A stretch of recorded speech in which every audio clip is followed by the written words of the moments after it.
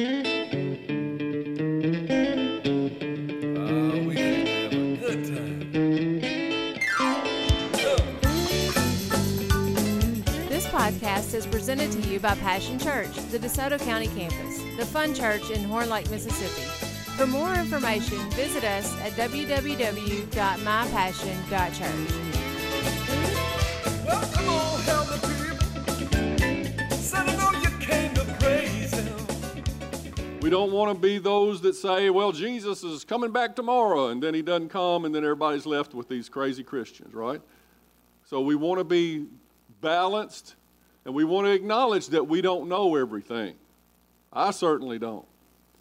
But we want to be ready. He says you may not know the day or the hour, but you'll know when he's near. You know when he's about, you can hear him almost knocking on the door. You can almost hear the trumpet sounding. So we should be paying attention. He wants us to pay attention. In Matthew 24, Jesus says there'll be wars and rumors of wars, but the end has not yet come. We've seen wars. We've seen World War I, World War II, Korea, Vietnam, just here in America, not to count all the wars that's going on around the world. There's wars all the time. So you may say, well, how is this war in Israel different? We don't know that it is for sure.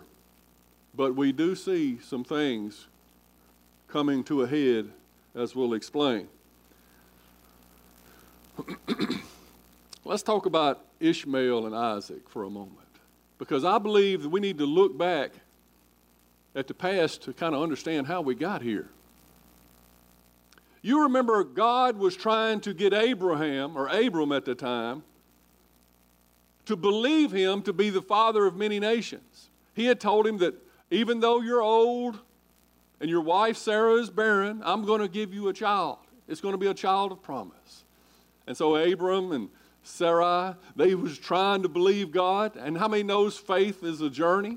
You don't get there overnight. You build your faith line upon line, precept upon precept, happening upon happening, condition upon condition. Things build your faith.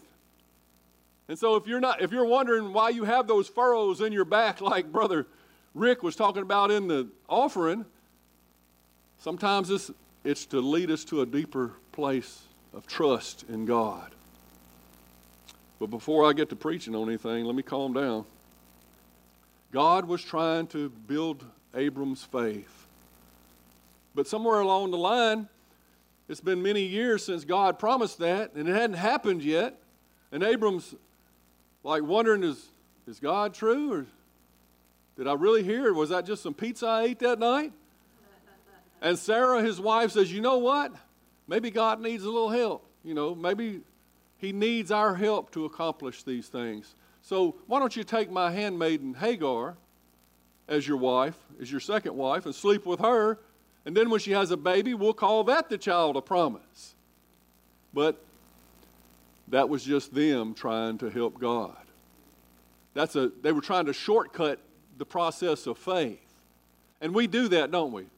We try to make it happen in our own strength. We lose patience and said, God's forgot about me. Let me go ahead and get busy and make this happen.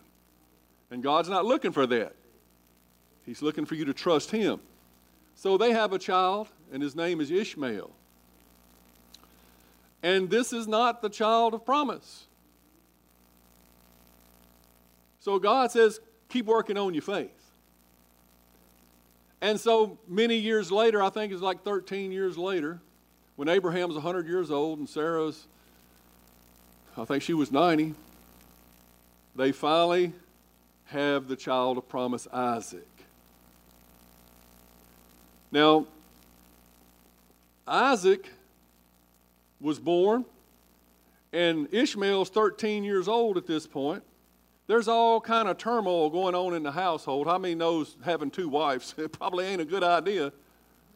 Hagar and Sarah are just into it all the time. Now Ishmael is making fun of little Isaac. He's giving him the business, so to speak, all the time.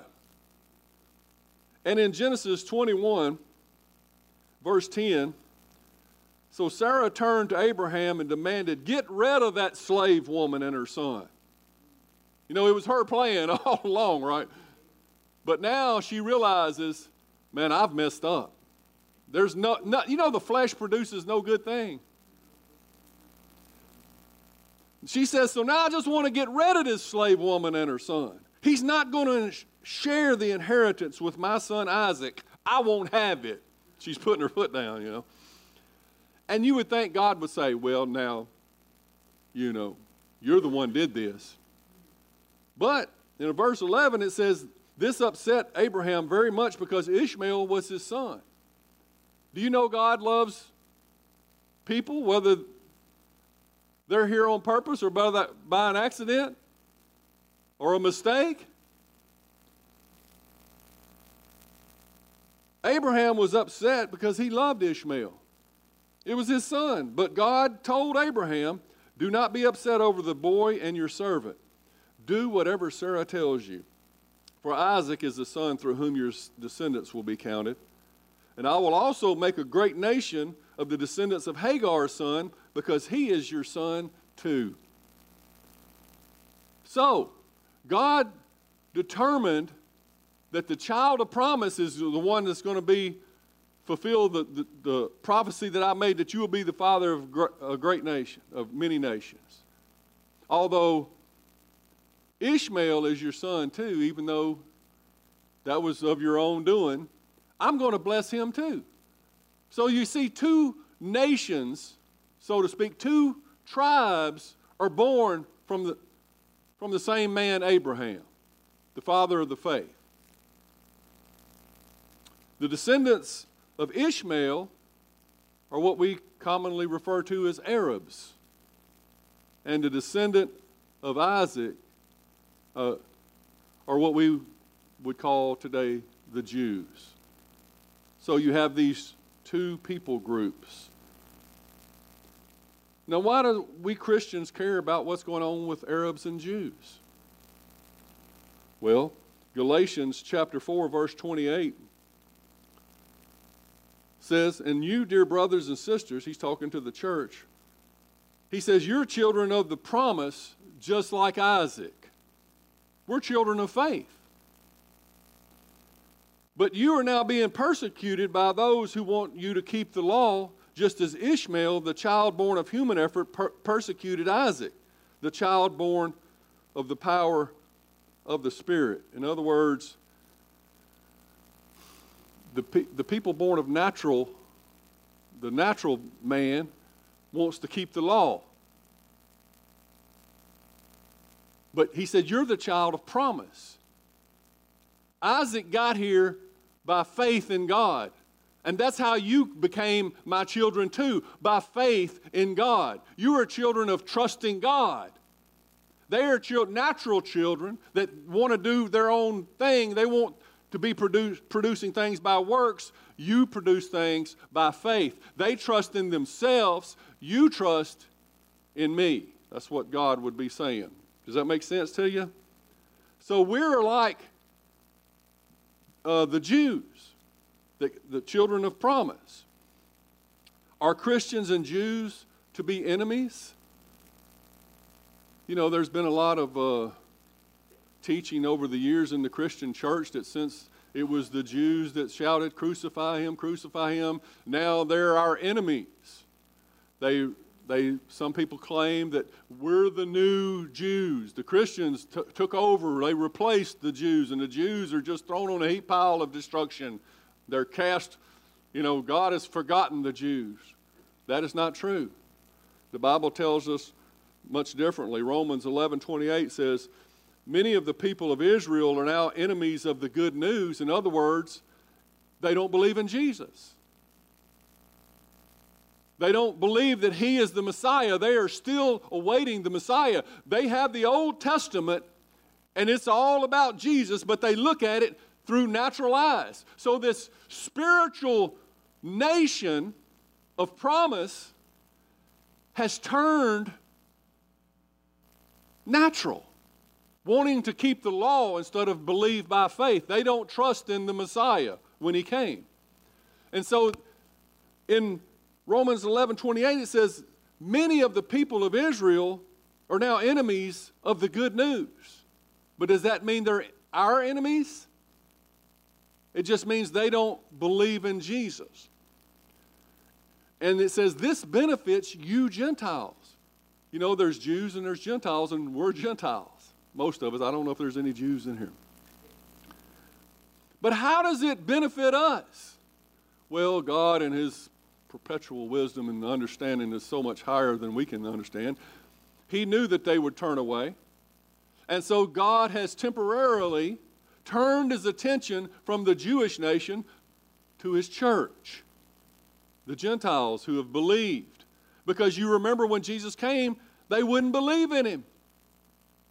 And so he opened it up to the Gentiles. And he says, if you will believe, you will become the spiritual children of God. And we did. But at the same time, that doesn't mean God has forgotten all the promises that he made to his children, Israel. The Bible says in Romans 11, I think, let me make sure about that. Yeah, Romans 11, that they were natural branches. Jesus is the vine, and they were the natural branches that fit in the tree. They were receiving the nutrients from the branch. But they were broke off because of their unbelief. You know, there's only one way to heaven, even for a Jew, right? And that is trusting in the Lord Jesus Christ. He is the way and the truth and the life, and no man comes to the Father except through him. So they were broken off because of unbelief. And we, who were far away from God, didn't even know his laws and didn't care about him, we, through faith in Christ, have been grafted into that vine. And we have become alive with Christ. We have eternal life. We have everything Jesus flowing through us. We have life. But he also goes on to say, but don't think of yourself too highly than you ought, so to speak. Don't think you're all that because you've been grafted in and they've been broken off. Don't discard Israel, because if we as wild branches were able to be grafted into the vine, how much more can they as the natural branches be grafted back into the vine? And God is not through with Israel. He is not through. So don't be thinking that we're enemies of Israel, because they will become brothers and sisters in Christ. At least many of them will. So God has chosen Israel to be the focal point for end time events. Jesus, when he spoke on the end times in Matthew 24, verse 32, he says, now learn a lesson from the fig tree. Now, he could be speaking of a natural fig tree, but you know, there's many levels when Jesus speaks. There's a spiritual level, and I believe that the Bible often likens Israel to a fig tree. You can see that in Hosea 9, verse 10, Jeremiah 24. In Jeremiah 8:13, there's a fig tree that bears no fruit. And he was referring to Israel. You remember before he came into Jerusalem that he cursed that fig tree that was producing no fruit? And when he was out there before he came in, he's like, oh, Jerusalem, Jerusalem, how long I have longed to gather you as a hen gathers the chicks. I just wanted to draw you close, but you would not. You won't believe. You won't trust me. And so he cursed the fig tree because it produced no fruit. It wouldn't trust in him. And when the branch, and it goes on to say, now learn a lesson from the fig tree, when its branches bud and its leaves begin to sprout, you know that summer is near. In other words, it was desolate for a time, but when you see it beginning to come back alive, come back, it begins to sprout out again, you know that summer is near. In the same way, when you see all these things, and the things he's talking about is the things he's been talking about in Matthew 24, the end times. So we're talking about end times. Say end times. So he says, when you see all these things, you can know that his return is very near, right at the door. He said, I tell you the truth, this generation will not pass from the scene until all these things take place. So this generation that he's talking about, this end time, he's talking about his return. It's very near. It's at the door. You'll know that when you see this fig tree that was barren and desolate and had been cursed for a time come back together and start sprouting and coming alive again. And do you know that the nation that we now call Israel was a barren wasteland some 100 years ago? It was just nothing but desert. And in one day, now, the first message I gave on this, I made a mistake. I want to correct that. I said that in 1948 on May the 4th. It was 1948, May 14th. I am very sorry about that. I made a mistake last message. And I said it was 11 days till May 15th until they were at war. I was wrong. It was one day. It was the next day. On May 15th, they went to war. United Nations declared Israel a nation. Why did they do that? It's crazy. Never before has a people been gathered from all over the world back to a certain homeland that they had before and redeclared a nation. Do you understand that in 1945, 46, 47, a biblical scholar could be looking at the Word of God and seeing all these prophecies about the nation of Israel in the end and saying, God's a liar because there is no nation of Israel. There's no way for this to come to pass. And there was literally zero chance that these people would ever become a nation again. But because of the horrors of World War II and the Holocaust, the world was feeling awful bad for the way they had treated the Jews. And so the United Nations got together and under what is a miracle of God, declared their homeland Israel again, and that the Jews could return. And people from all over the world that had dispersed had come together. Do you understand the miracle that happened in 1948? Suddenly, where there was no way that all these prophecies could come to pass, suddenly we're like, the fig tree is alive. It's a miracle. And oh my goodness, what are the ramifications that Israel is a nation and this generation will not pass away until all these things become fulfilled? Meaning the return of Christ. This generation, what is a generation? Well, I don't know, but it doesn't sound like we got that long to figure it out. This generation will not pass away until all these things be fulfilled. Did the clock start in 1948? How many years has that been so far? 52 plus 23? 75 years. What is a generation?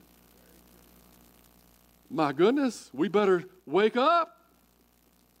God had foretold their scattering in Deuteronomy 30, in Jeremiah 31:10, in Zechariah 8:7, and he had prophesied that they would come together in Jeremiah 23:7 and 8, and many other scriptures that throughout the Bible. On May 14th, 1948, they became a nation, and on May 15th, 1948, they went to war. Why? Because the descendants of Ishmael have always had a hatred for the descendants of Isaac. They feel slighted. Hey, I was the firstborn, but God chose my younger brother. Because they believe. Well, we work hard. We're serving Allah. We're giving our life. And you say your God gave his life. Well, you're not doing anything compared to me. And they're bitter, and they're angry.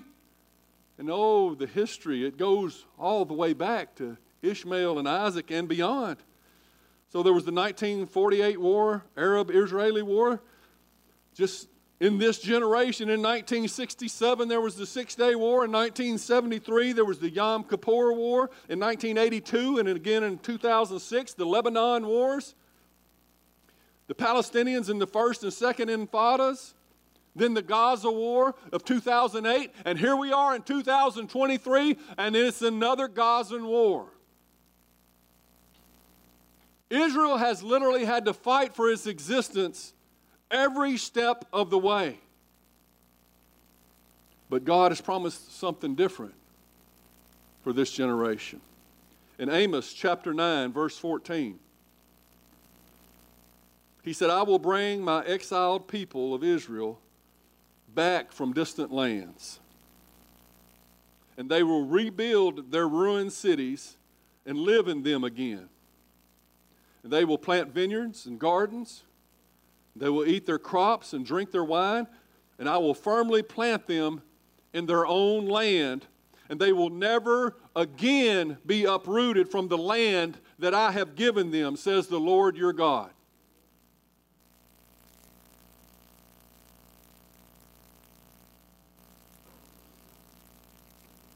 Since 1948, Israel has become an agricultural wonder of the world. They probably export more fruit than any nation in the world, this tiny little sliver of a country. It is a beautiful land. It is no longer a deserted wasteland. God has caused the fig tree to bloom. Only God could have done this. Do you understand? And God has promised that He will firmly plant them in their own land this time and never be uprooted again. But the Bible does prophesy more challenges and more wars. Many believe that the skirmish, I call it a skirmish, a war that is happening right now, this terrible tragedy is happening between the Palestinians and the Jews in Gaza, could be the beginning of an unfulfilled prophecy that we see in Ezekiel 38 and 39. A terrible war that the Bible tells us, and many people call it the war of Gog and Magog. Now, Gog is the leader of the nation, and Magog is the name of the nation.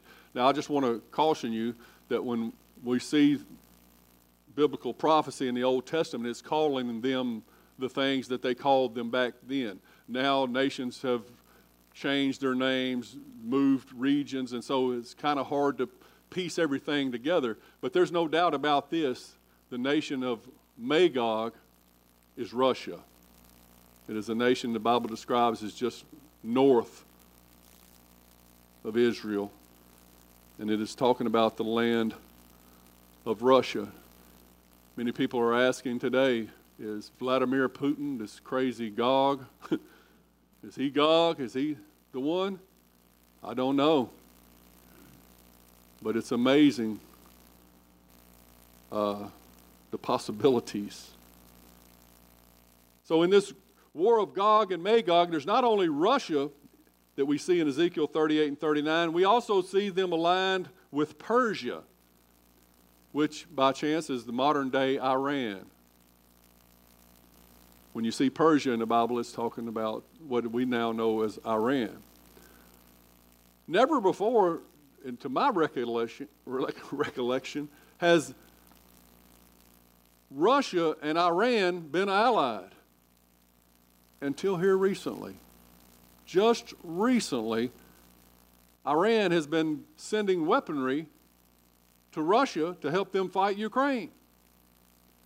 And we wonder, is Russia maybe sending nuclear secrets to Iran? What is the sudden partnership between Iran and Russia? Who would have believed it, that it would come to pass in this hour? Also in the war of Gog and Magog is Tubal. That's Turkey. Same thing. Now in alliance with Russia and Iran. Also mentioned is Libya and Ethiopia. If you read Ezekiel 38 and 39, we're not going to do that today. The war with Gog and Magog will end with God's fury boiling over. Ezekiel says that the world will quake as they see God fighting for Israel. So this is a very serious war. In Ezekiel 39:12, it says it will take 7 months for the people of Israel to bury the bodies and cleanse the land. So God fights for Israel in the war of Gog and Magog, and he destroys the enemy so that it'll take 7 months just to bury all the bodies. A serious, very serious war.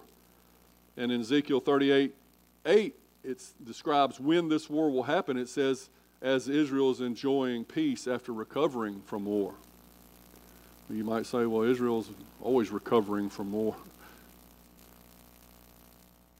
So is this the war of Gog and Magog? Now you say Russia's not involved. Turkey's not involved. Iran, they're involved. But is this... Could be. Could be. Could be the start of it. But I'm going to tell you that I don't think it is.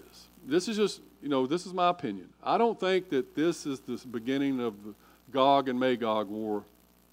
I believe that this war leans more towards the war that we see that will happen in Psalms 83. If you'll turn to Psalms 83.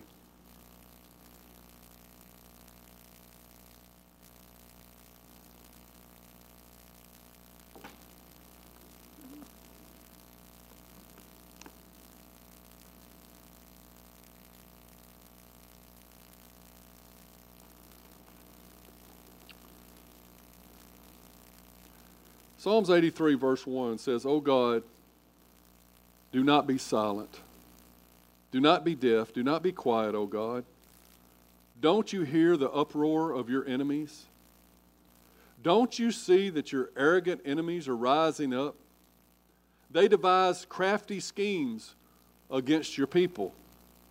They conspire against your precious ones.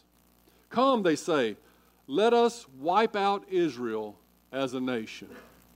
Have you heard that on the news? Calls to wipe out Israel. Isn't that crazy that these Psalms were written thousands of years ago, and that's what's happening today. They are calling for Israel to be wiped off the map. Let us wipe out Israel as a nation. We will destroy the very memory of its existence. Yes, this was their unanimous decision, and they signed a treaty as allies against you.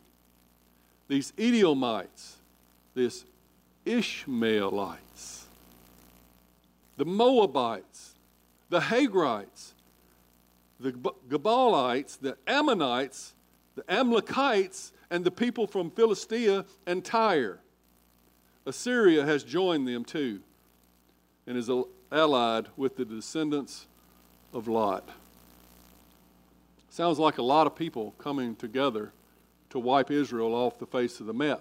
But we're going to discuss just briefly where all these nations are today in modern understanding of who these people that are allied to wipe off Israel off the face of the map. And they're all encircled Israel, this tiny little nation. And they've been called Iran's ring of fire. If you listen to the news, you understand that Hezbollah, Hamas, these other terrorist organizations, and many Arab countries that surround Israel are on the payroll of Iran. Iran is unhinged about taking out Israel and wiping. They've been saying wipe Israel off the face of the map for some time now. And the nations described in this passage in Psalms 83 are called the ring of fire because they encircle Israel. So if this is not the war of Gog and Magog, Russia, Iran, and Turkey, which sit outside the ring of fire, could it be that Iran, and maybe Russia, who knows, have hired this ring of fire to do their dirty work for them? They're going to try that first so they don't have to get involved. They've got these proxies, as they call them, to encircle Israel. Now you say, well, some of these nations, well, we'll find out, are not allied together yet. Maybe they won't. Maybe this isn't the Psalms 83 war either. Maybe this is just another war leading up to it. But quite possibly, if what I'm going to tell you today begins to happen, you will already know that God has already foretold this happening. So, let's talk about these nations, these Edomites, Ishmaelites. Who are the Edomites? Well, they're in modern-day Jordan. Can I get the map up there? We're just going to leave a map up there for... You see, the red is Israel, and Jordan is just to its east there. And that's where the Edomites, the modern-day Edomites live. They are descendants of, guess who? Esau. Okay. So Isaac, the child of promise, grows up and he marries Rebekah, but Rebekah can't have children. And so they pray to God, and God, the God of promise, gets Rebekah pregnant, and she has twins in her womb. And so they're going to have 2 more children. They're going to have 2 children. And it's going to be a miraculous birth. But these 2 babies in the womb, they're fighting. They're not just, poking an elbow. If you've been pregnant, you can see a little elbow poke out, a little kick every now and then. I mean, it's some whop, whop, whop going on inside. There it is again, these 2 nations. And Rebekah asked the Lord about it in Genesis 25:23, and the Lord told her, the sons in your womb will become 2 nations. From the very beginning, the 2 nations will be rivals. One nation will be stronger than the other, and the older son will serve the younger son. Just like Ishmael and Isaac. Ishmael was the older, but God chose the younger, Isaac. Now Isaac is having children. He's having twins. They're fighting in the womb. And God says before they even come out that the older one will serve the younger one. So who comes out first? That's all. They're waiting to see what's going on. She has the baby. The first one, he comes out all red and hairy. And so they call him Esau. That means red and hairy. But guess what? This other kid's holding on to his ankle. He's still trying to get some punches in. One kid's out and one kid's in. And he's still trying to get him. And the second child is born. And they call him Jacob. Something to do with he who grabs the heel or something like that. That's where he gets his name. And so you have Ishmael and Jacob. 2 nations. You might recall that as they grew older, Esau was a hunter and he was a wild man. He would go kill his game, and he went hunting for a long time, came back, and Jacob, who liked to stay at home, he was a homebody, he was cooking a bowl of stew. And Esau, give me some of that stew. I'm starving, man. I've been hunting all day. He said, well, you sell me your birthright, I'll give you some. And see, his birthright was given to the older son. But Esau, he despised his birthright. It didn't mean anything to him. I'm just hungry. I'm just a wild man, I just do what I want. I'm a natural man. What's a birthright mean to me? I don't care about the things of God and God's ways of doing things. Just give me some stew. Give me something from my belly. And so he sold his birthright.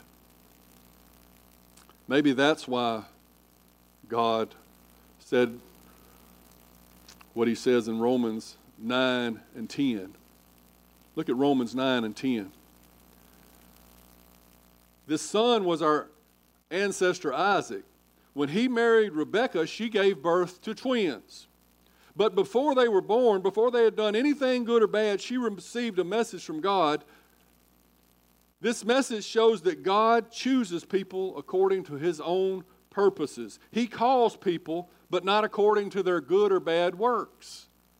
You see people, sometimes you say, God can't use that person, then God begins to use that person. Well, they don't have any gifts or talents. Why is God using them? Because God chose to. That's Christianity 101. God is God, and God makes the choices.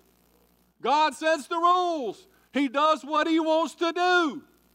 If you can't live by that, then you're a natural man. Because spiritual men live by faith and trust in God. Trust that He will make the right decisions. So, God chooses people according to His own purposes. He calls people, but not according to their good or bad works. She was told, your older son will serve your younger son. In the words of Scripture, I have loved Jacob, but I have rejected Esau.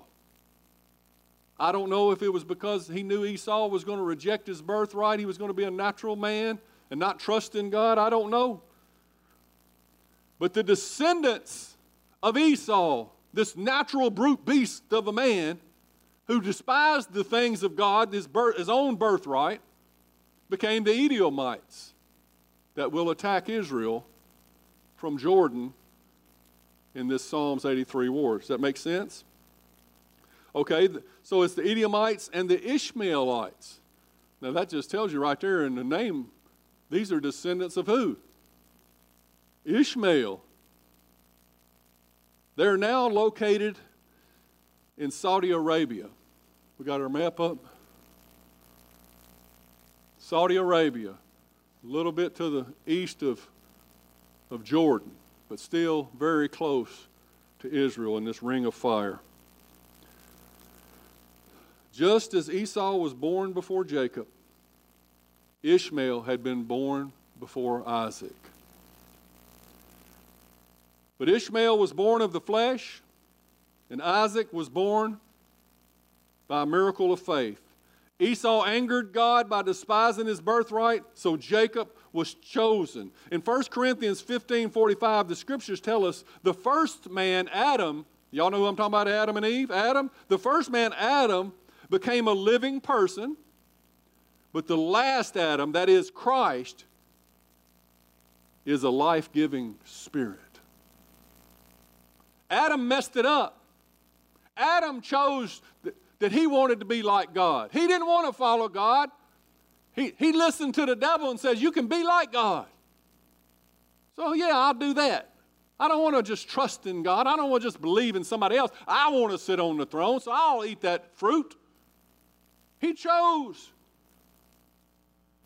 And he brought sin into the world.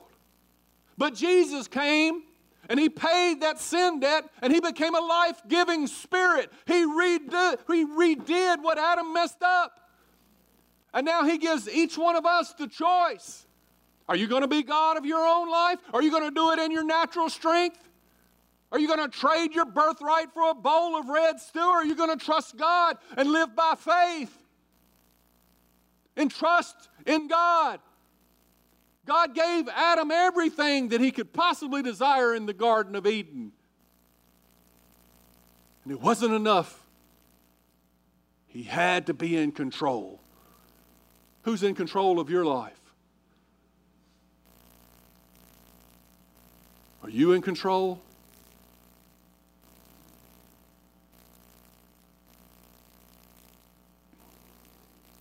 You better trust in Christ.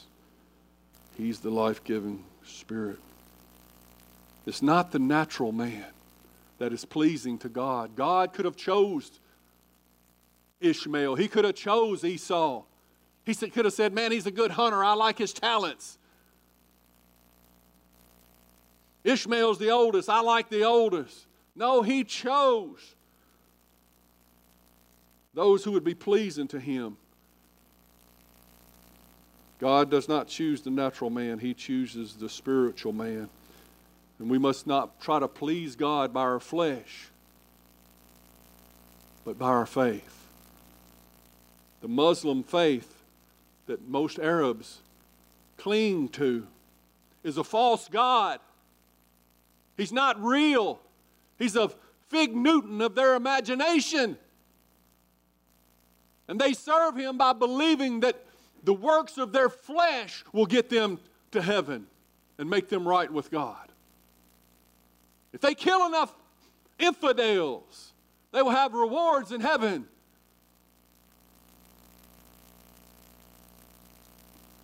But God saves by grace through faith. It's not of works. It's the gift of God. And since the beginning, Ishmael and Esau's descendants have despised the children of promise. Because it just seems too easy, doesn't it? You mean all I have to do is believe? Well, believe is a little tougher than it sounds. But yes, we're saved by grace through faith. Grace is a gift you don't deserve. It's the gift of God. It's not by works, lest any man should boast. And the natural man wants to boast before God. The natural man wants the glory. And God said, I'll share my glory with no man. If you come through the narrow door, you don't come at all. If you come through the sheep gate, which is the Lord Jesus Christ, or you don't get there. But before I get to preaching, in Psalms 83, we see the Edomites and the Ishmaelites. And then we also see the descendants of Lot, which is the Moabites and the Ammonites. They are also in Jordan, modern-day Jordan. You remember Abraham's nephew Lot went with him, and then they had to part ways because they had both become so blessed, and Lot chose to live where? Sodom and Gomorrah. He lived in the filth, and God loved Lot and brought him and his family out and tried to bring him out, and his wife kept looking back, desiring the things that she had left when God was trying to save her. And so Lot was delivered from Sodom, but he went and lived on the mountain because Sodom and Gomorrah were destroyed by God's anger. And then he turned to alcohol, and his daughters didn't have any husbands or any boys up on the mountain, so they said, well, we want to have children, so let's get daddy drunk and sleep with him. And they did, and they both became impregnated by their father in an incestuous relationship. And guess who the two children were the father of what nations? The Moabites and the Ammonites. But God loved Lot. Before I go any further, it almost sounds like God doesn't love the Arabs, or God doesn't love the natural man. Well, I know He loved me when I was a natural man. And I can guarantee you He loves natural people. He loves sinners. He loves to save sinners. He came to save sinners from their sin. But the only way they can be saved is to stop being a natural man and become a man of faith. Does that make sense? But God, when I talk about the Palestinians and the Edomites and the Ammonites and all these people groups, I want you to understand that God has bore with them as much as possible. He has loved them and pursued them just like He pursued you. I don't know if our descendants or where we descended from is much better. But the Moabites and Ammonites are in modern-day Jordan, and God instructed the Israelites when they came into the promised land not to take that land from Lot. He said, I've given this to Lot. I don't want you to mess with that. When God gives a possession to a people, it's eternal, and He gave that land to Lot. So Israel did not mess with Lot's land. But the descendants of Lot, the Moabites and the Ammonites, have often tried to take Israel's land. So they did not return the goodwill. But they are the descendants of Lot, the Moabites and the Ammonites, will join with the Ishmaelites and the Edomites in this war of Psalms 83. So we're just talking about a war that could possibly about to happen before our eyes. Have you seen the news of how the Saudis, who were about to sign a peace treaty with Israel before this war broke out, are meeting with the Iran? Do you see the anger that's going on in the Middle East in this ring of fire, how quickly these nations could become allies and sign a treaty to destroy Israel? I just throwing these things out there. Okay, the Hagrites. Who are the Hagrites? They are Arab tribes related to the Ishmaelites, possibly kinfolks of Hagar. Maybe that's why they're called the Hagrites. You remember the woman that was the second wife to Abraham who bore Ishmael, Hagar? Well, these Hagrites are possibly her descendants, and most likely they are found in what we know as modern-day Syria, just northeast of Israel. And we know, man, they've had civil war going on the last 5 or 6 years that I know of, maybe more. That nation has just destroyed itself. But that's who they are, the Hagrites. The Gibeonites, if I'm pronouncing that right, would be modern-day Lebanon, North Lebanon. You see, just north of Israel. And then to the north side of Lebanon, that's where the Gibeonites are from. The Gibeonites have a history with Israel, but it's not all bad. They've got along with them sometimes and sometimes didn't. Then the Amalekites. These are also descendants of Esau, most likely found within the current boundaries of Israel. These are people, the Arabs, who live in Israel modern day, the Amalekites. You may remember them for when Moses was leading God's people out of Egypt, out of slavery, and heading towards the Promised Land. Who was the first ones to attack them? It was the Amalekites, the descendants of Esau. They were the first to attack Israel and have always seemed to seek Israel's destruction. They often display rabid anti-Semitism. How you say it? Semitism. That's where, if you don't think about it, it comes out natural. If you think about saying that word, you'll mess it up. Therefore, in Exodus 17:16, the Lord says, the Lord will have war with Amalek from generation to generation. God, in fact, instructed King Saul, the first king of Israel, to wipe them completely out. You remember that story where God said, I want you to wipe Amalek off the map. They attacked my people when they were at peace. They wouldn't let them come through their land when I was leading them out of Egypt. And I want you to wipe them off the face of the earth. And you remember King Saul was rebellious and didn't do it, didn't finish the job.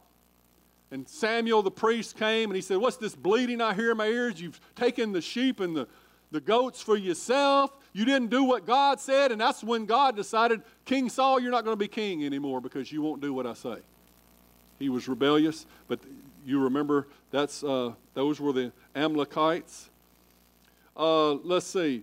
They are also the ones who raided David's camp that time where David had to stir himself up that we talk so often about. You remember the Amalekites were the ones who stole David's wives and children and all his men's stuff. And his men turned on and wanted to kill him. You remember that story? That was the Amalekites. David rode and he destroyed those who had done that, the Amalekites. Okay. Do you remember the story in the book of Esther, a man named Haman? He was the evil guy in the story that sought the total destruction of Israel. Well, it's thought that his pathological hatred of the Jews was because he was a direct descendant of the Amalekite king that King Saul had killed. He was a family member of that king that Saul had previously killed, and now here he is in the book of Esther getting the king to destroy all the Jews. You'll have to read Esther for yourselves, too much to talk about. And then the Amalekites today are most likely what we now know as Palestinians. They are the Arabs living in the nation of Israel. So you get a little bit of history of the animosity between these two nations. And God said that they will have war with Amalek from generation to generation. And so this is going to be constant. So we're almost through. The Edomites, the Ishmaelites, the Moabites, the Ammonites, the Hagrites, the Gibeonites, and the Amalekites. Now we got Philistia. These are also Palestinians that live in the area of Gaza. That's where they lived in biblical times. They were also called the Philistines. You've probably read a lot of stories in the Bible about David fighting the Philistines and Israel fighting against the Philistines and Samson fighting against the Philistines. Those are the people that live in modern-day Gaza. Then you have the nation of Tyre in this Ring of Fire coalition. That would be described as modern-day southern Lebanon. You remember we talked about the other in northern Lebanon, and then southern Lebanon, and you know what's in southern Lebanon right now? It's Hezbollah. That's the people that are shooting the rockets into Israel, along with Gaza. You understand Gaza's within Israel on the left side there. They're shooting rockets into their own space there, into Israel. And southern Lebanon is where Hezbollah is, just across the border. They're threatening, they're already, wanting to wipe out Israel, but they're shooting a certain amount of rockets into Israel, just not enough to cause the war to be full-blown yet. But it looks like it could happen that Hezbollah or these descendants of Tyre will enter the war here shortly. I would not be surprised.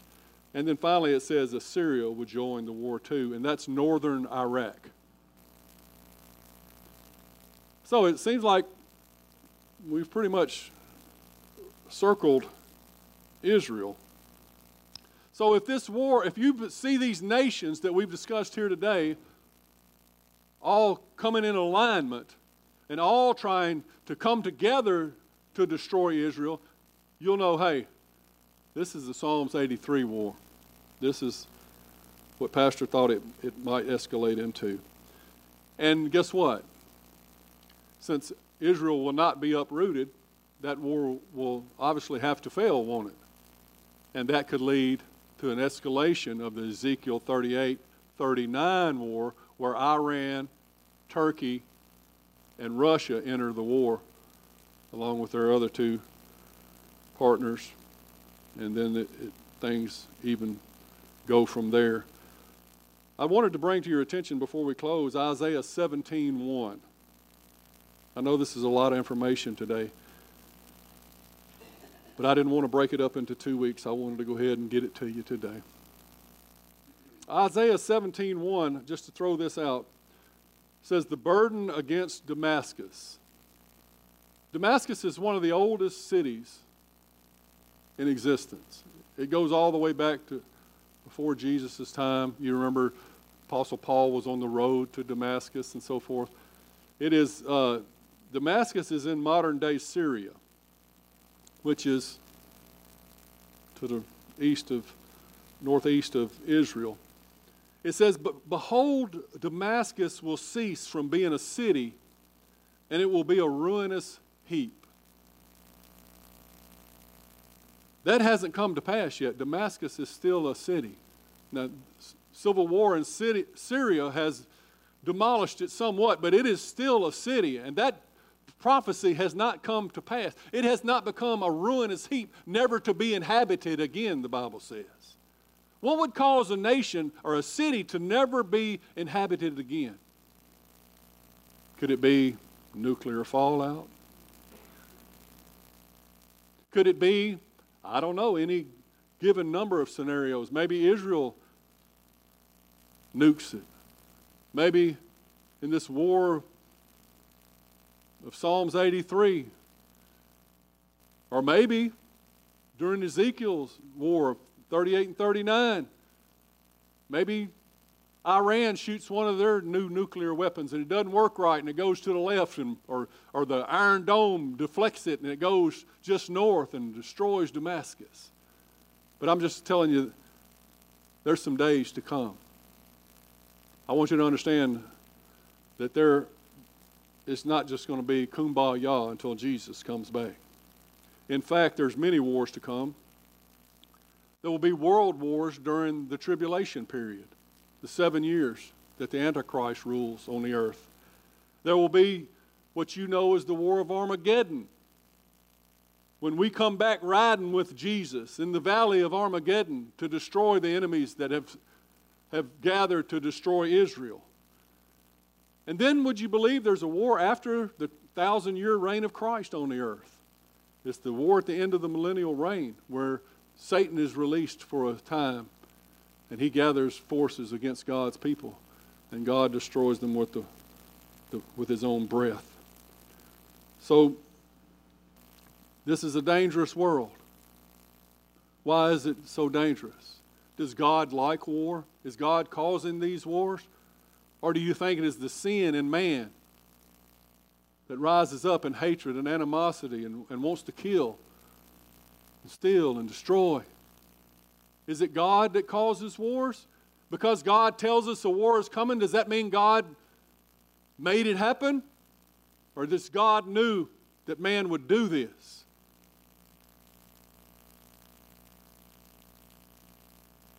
And why is God okay with Israel fighting to defend itself? Why will God come and fight for Israel?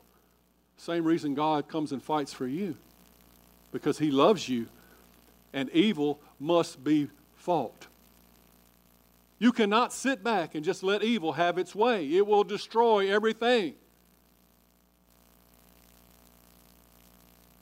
That's why I appreciate our veterans. Why do we have a ready military force? Because if we didn't, we would not have a United States of America today. Evil is fighting, therefore good must be fighting. God gives us authorities, and those in authority, God gives us the military. God gives us police. Evil must be fought against. I know that man, we think we know everything, don't we? I'm telling you, these progressive ideas today, they seem so wonderful. Man, we'll just have a utopia society and everybody will get along. If we'll just be nice to everyone, if we'll just give everybody free stuff, we'll give everybody everything they want, then they won't fight with each other. Maybe that sounds good, but how many knows God knows what's in the heart of man, and that ain't going to work. Socialism sounds like a utopian society, will not work and has proven that it won't work. Communism, trusting the government.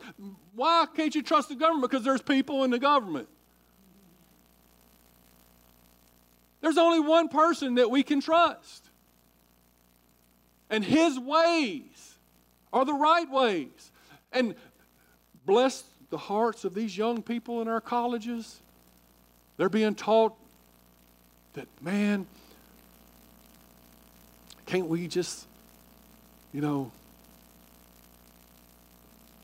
we all just get along and not fight? They have, their heart is in the right place. They don't want to see people killed. They don't want to see war. But they haven't lived long enough to understand that if you do not fight back evil, evil will conquer. And there will be no life to preserve. There will be no life to preserve.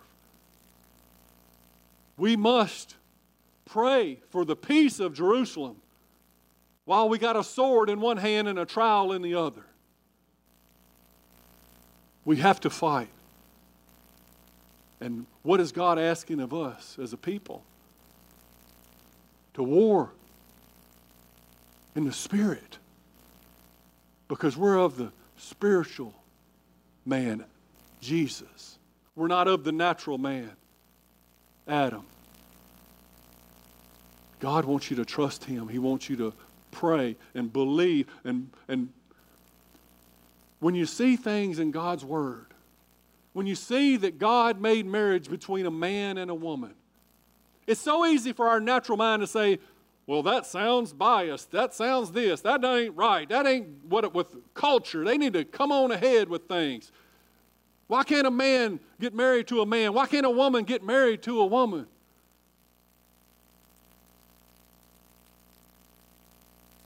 They want to, they think that they can sit on the throne and make new rules. And that God don't know what he's talking about. He's old. He's out of touch. I'm telling you, this nation was born upon biblical principles, and that's why we have been blessed to be one of the greatest nations who has ever lived. Because we have trusted God. We have turned to God. We said, in God we trust. And the day we turn to think that we know better than God, and we can decide for our own self, and that God is old news, God is old-fashioned, we turn back to a natural country. And I'm concerned that we would turn to be an enemy of Israel. And God says he blesses those that bless Israel, and he curses those who curse Israel. Why does God get to say it? Why does God get to choose the younger brother to be over the older brother? Because he wants to. In his infinite wisdom, I can't begin to sit up here and have to explain the way God is. But he is who he is. And he says what he says, and he is the great I am, and I am not. And until I humble myself, I will be a natural brute beast that has made myself an enemy of God. And I don't want to be an enemy of God. I want to trust him, and I want to be humble and thankful that he is in control and take the pressure off of myself. And I'm telling you, if you're sitting on one of these pews today and you're trusting Jesus, it's more than likely because you sat on the throne too long and you realized you was just going to make a mess. Or that you did make a mess. It is only in trusting in Jesus that we find blessing in this life. And eternal life in the world to come. So what do, Pastor? We stay rapture ready. Because we talked a lot about wars to come, but guess what? Somewhere in there, before the tribulation, God has not appointed his children to the wrath that will be poured out on this earth, and God will take his people up. 1 Thessalonians 4:16 says, "For the Lord will descend from heaven with a shout and the voice of the archangel, and the dead in Christ will rise. And then we which are alive and remain shall be caught up together with them in the air to meet the Lord in the air, and so shall we ever be. And we'll come riding back with him. We won't have to fight no more. We just ride with Jesus." And I'm believing that if we're looking for him and we're ready, then when he says, "Come up hither," we'll hear his voice. And we'll rise on the wings as eagles. And we'll leave this wrath that is to come upon the earth. So concentrate on the greats. What do, Pastor? Concentrate on the greats. The great commandment to love the Lord your God with all your heart, soul, mind, and strength, and to love your neighbor as yourself. And the great commission to go into all the world and help people see, stop trusting in yourself. Stop being an Ishmael or an Esau or a Lot, but trust in the Lord and be delivered and be saved. That is why Jesus came. That all those natural brute beasts that we used to be could be transformed, and our heart could be renewed, and our lives could be changed, and that we could come together as a city on a hill as an example of God's goodness in the earth, that he has not given up on mankind. Pray for Hamas. Pray for Hezbollah. Pray for the Palestinians. Pray for all these people we've talked about. Pray that they would turn from their ways, their wicked ways, and meet the Lord, the true Lord, the risen God, Jesus Christ our Savior. Pray that they would come to saving faith in him, that they would put their faith in something other than themselves and be saved.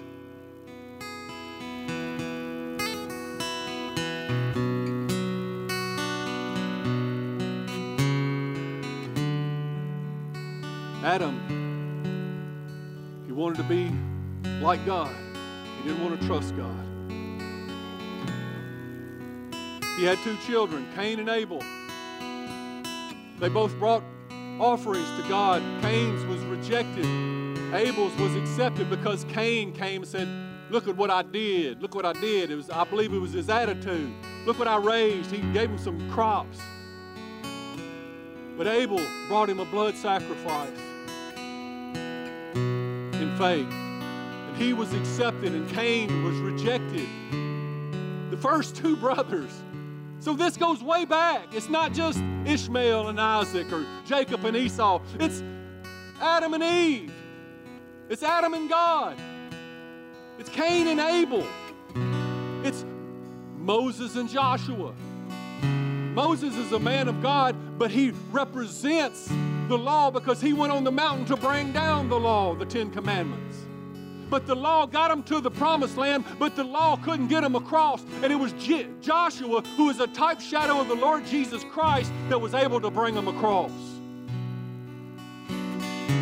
So don't stop on this side of the promised land.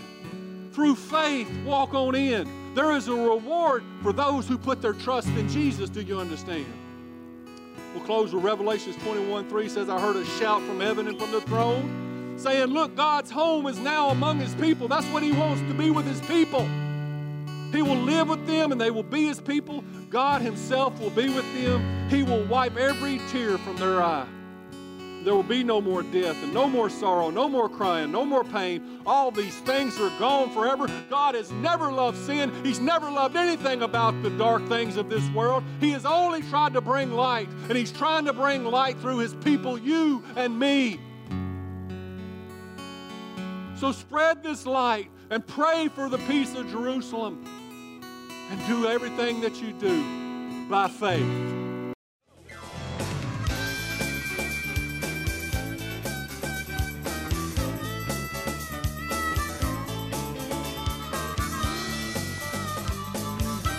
Thanks for listening to the podcast today. We hope you enjoyed it and that it inspires you to live out God's Word. For more information, visit us at www.mypassion.church.